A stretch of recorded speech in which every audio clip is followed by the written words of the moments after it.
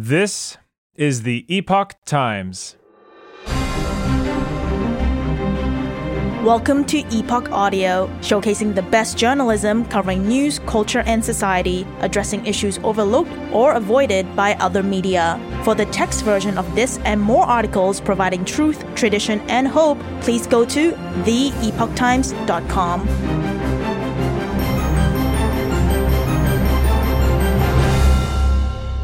How Mike Johnson Became Speaker Through Prayer, Not Politics, written by Mark Tapscott.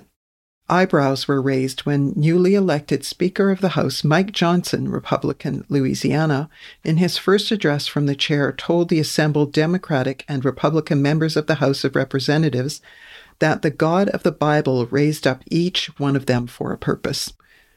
I want to tell all my colleagues here what I told the Republicans in that room last night. I don't believe there are any coincidences in a matter like this. I believe that Scripture, the Bible, is very clear that God is the one that raises up those in authority. He raised up each of you, all of us, and I believe that God has allowed and ordained each and every one of us to be here at this specific moment, the Louisiana Republican said. This is my belief. I believe that each one of us has a huge responsibility today to use the gifts God has given us to serve the extraordinary people of this great nation, and they deserve it.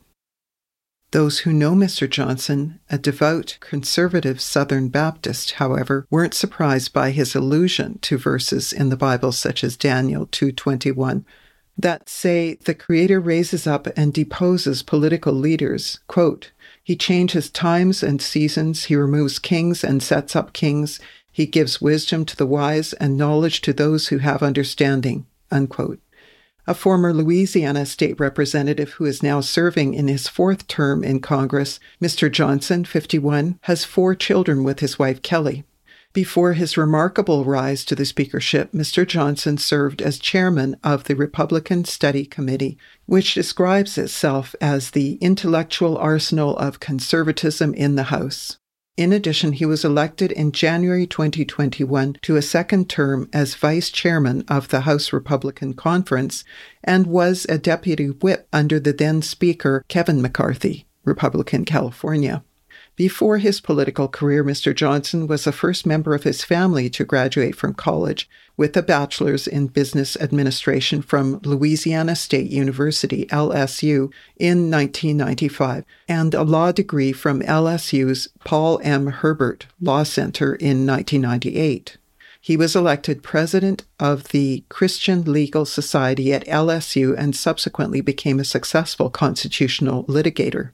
Following the speakership decision, Kelly Shackelford, president, CEO, and chief counsel for the Plano, Texas-based First Liberty Institute, FLI, said of his former FLI litigator, Mike is a fantastic constitutional attorney and passionate advocate for religious liberty. Mr. Johnson also spent time as senior counsel for the Alliance Defending Freedom, which, like FLI, is a public interest law firm devoted to defending First Amendment religious freedoms. The man is not bashful. Asked by the Epoch Times whether he is surprised by Mr. Johnson's reference to God's role in raising up political leaders, Family Research Council President Tony Perkins chuckled and said, "Not at all, that's Mike, he's not bashful." The Louisiana Republicans' campaign for the speakership was through prayer, not politics, Mr. Perkins said. He has known Mr. Johnson for 25 years as a student, a state legislative colleague, and a pro-family, pro-life advocate.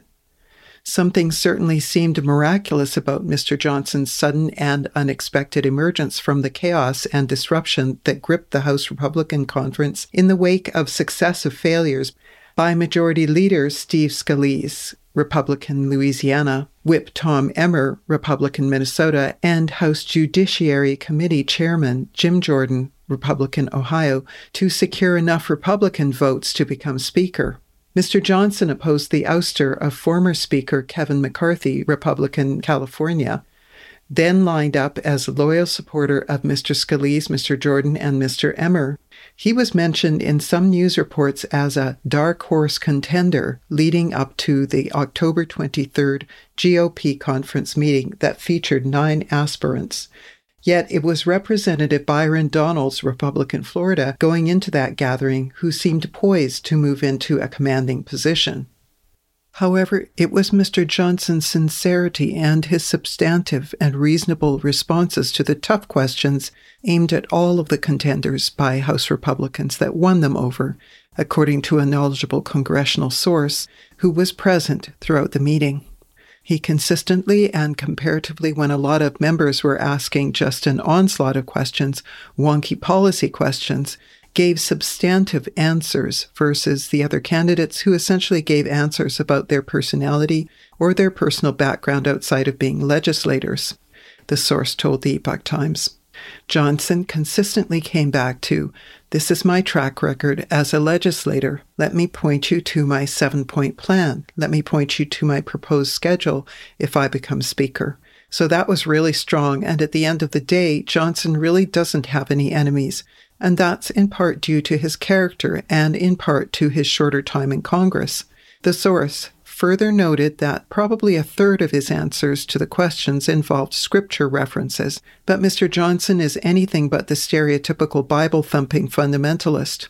When asked what was the key to Mr. Johnson's win, another senior congressional source who asked not to be named described it in 2 words: no enemies. Mr. Perkins agreed. He's a brilliant guy, very smart, passionate. You saw classic Mike Johnson on the floor today. It's principled, but he has relationships on both sides of the aisle that are not policy or politically driven. He cares about people. People have conversations with him. He prays with his colleagues. In addition to his faith, Mr. Johnson is a classic Reagan conservative with a distinctly populist accent. On his official website is the congressman's 7 core principles of conservatism: individual freedom, limited government, the rule of law, peace through strength, fiscal responsibility, free markets, and human dignity. Regarding that last principle, the website reads, quote, "Because all men are created equal and in the image of God, every human life has inestimable dignity and value, and every person should be measured only by the content of their character. A just government protects life, honors marriage and family as the primary institutions of a healthy society, and embraces the vital cultural influences of religion and morality. Public policy should always encourage education and emphasize the virtue of hard work as a pathway out of poverty, while public assistance programs should be reserved only for those who are truly in need. In America, everyone who plays by the rules should get a fair shot. By preserving these ideals, we will maintain the goodness of America that has been the secret of our greatness." Unquote. Confidence from former Speaker. Former Speaker Newt Gingrich told the Epoch Times Mr. Johnson is very conservative in his voting. He's almost identical with Jim Jordan, but at the same time, he's very moderate and pleasant as a person, so he's broadly acceptable to the moderates because in their districts, he doesn't send an automatic signal of being so conservative that it makes it hard for them to get reelected. Mr. Gingrich also expressed confidence in the new Speaker's ability to lead the razor-thin Republican majority of 221 versus 212 House Democrats.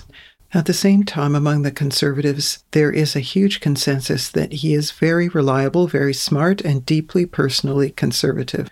He's shown an ability to calmly and quietly rise in the system without leaving any scars and without making any enemies, Mr. Gingrich said. The Georgia Republican said he is confident that the new Speaker will follow through on House procedural reforms demanded by House Freedom Caucus members that Mr. McCarthy had only partially implemented, especially including restoring regular order in how the lower chamber of Congress conducts its daily business. Having somebody who is more comfortable decentralizing, and the degree to which he is very explicit about it, is very helpful because what it does is it puts the burden on the committee chairman rather than the Speaker, Mr. Gingrich said. So he can say to people, go talk to your chairman. and I would love to help you, and if you can convince the chairman, I'll be glad to help you. That diffuses the center of energy and anxiety away from him. Even so, the road ahead for the new speaker will not be easy. His first order of business following his election was to secure passage of a bipartisan resolution of support for Israel in its response to the barbaric October 7th attack from Gaza by the Hamas terrorist group that killed more than 1,400 men, women, and children, including at least 30 Americans. The terrorists also took more than 220 hostages. There is also the question of what to do with President Joe Biden's urgent supplemental request for $105 billion in mostly military aid to Ukraine, Israel, and other U.S. allies around the world. House Republicans will push to separate the $14 billion intended for Israel for a separate vote, and there are likely to be big fights over what and how much to give Ukraine, which is mired in its second year of trying to repel a destructive and deadly Russian invasion. But the biggest and most immediate challenge facing Mr. Johnson is moving 8 remaining major appropriation bills, then going into conference committee clashes with the Democrat-led Senate in an effort to get compromise legislation on President Biden's desk before November 17th. That's the date when government funding runs out under the September 30th continuing resolution backed by Mr. McCarthy that led to his ouster. One of the outstanding spending bills is the massive $886 billion National Defense Authorization Act, which passed the House earlier this year but still requires a Senate conference. There's also a $100 billion farm bill needed to refund multiple programs, including the Supplemental Nutritional Assistance Program, or food stamps, and numerous farm subsidies for crops and equipment purchases. Sooner or later, on a number of these things, there will be compromises. He will not be able to get all 221 Republicans. They will end up having to have some Democrats, Mr. Gingrich said. Will people say, yeah, that was a reasonable process and that was the best outcome we could get at the present time? Or will they say, he's selling us out just like the other guys? That will be the key moment in defining his speakership. Having a speaker who starts with no enemies may prove to be the best possible outcome of the House crisis that began a few weeks ago. Thanks for listening to Epoch Audio. That was How Mike Johnson Became Speaker Through Prayer, Not Politics. Written by Mark Tapscott, read by Susan Williams. For more Epoch Times articles in text, please visit theepochtimes.com.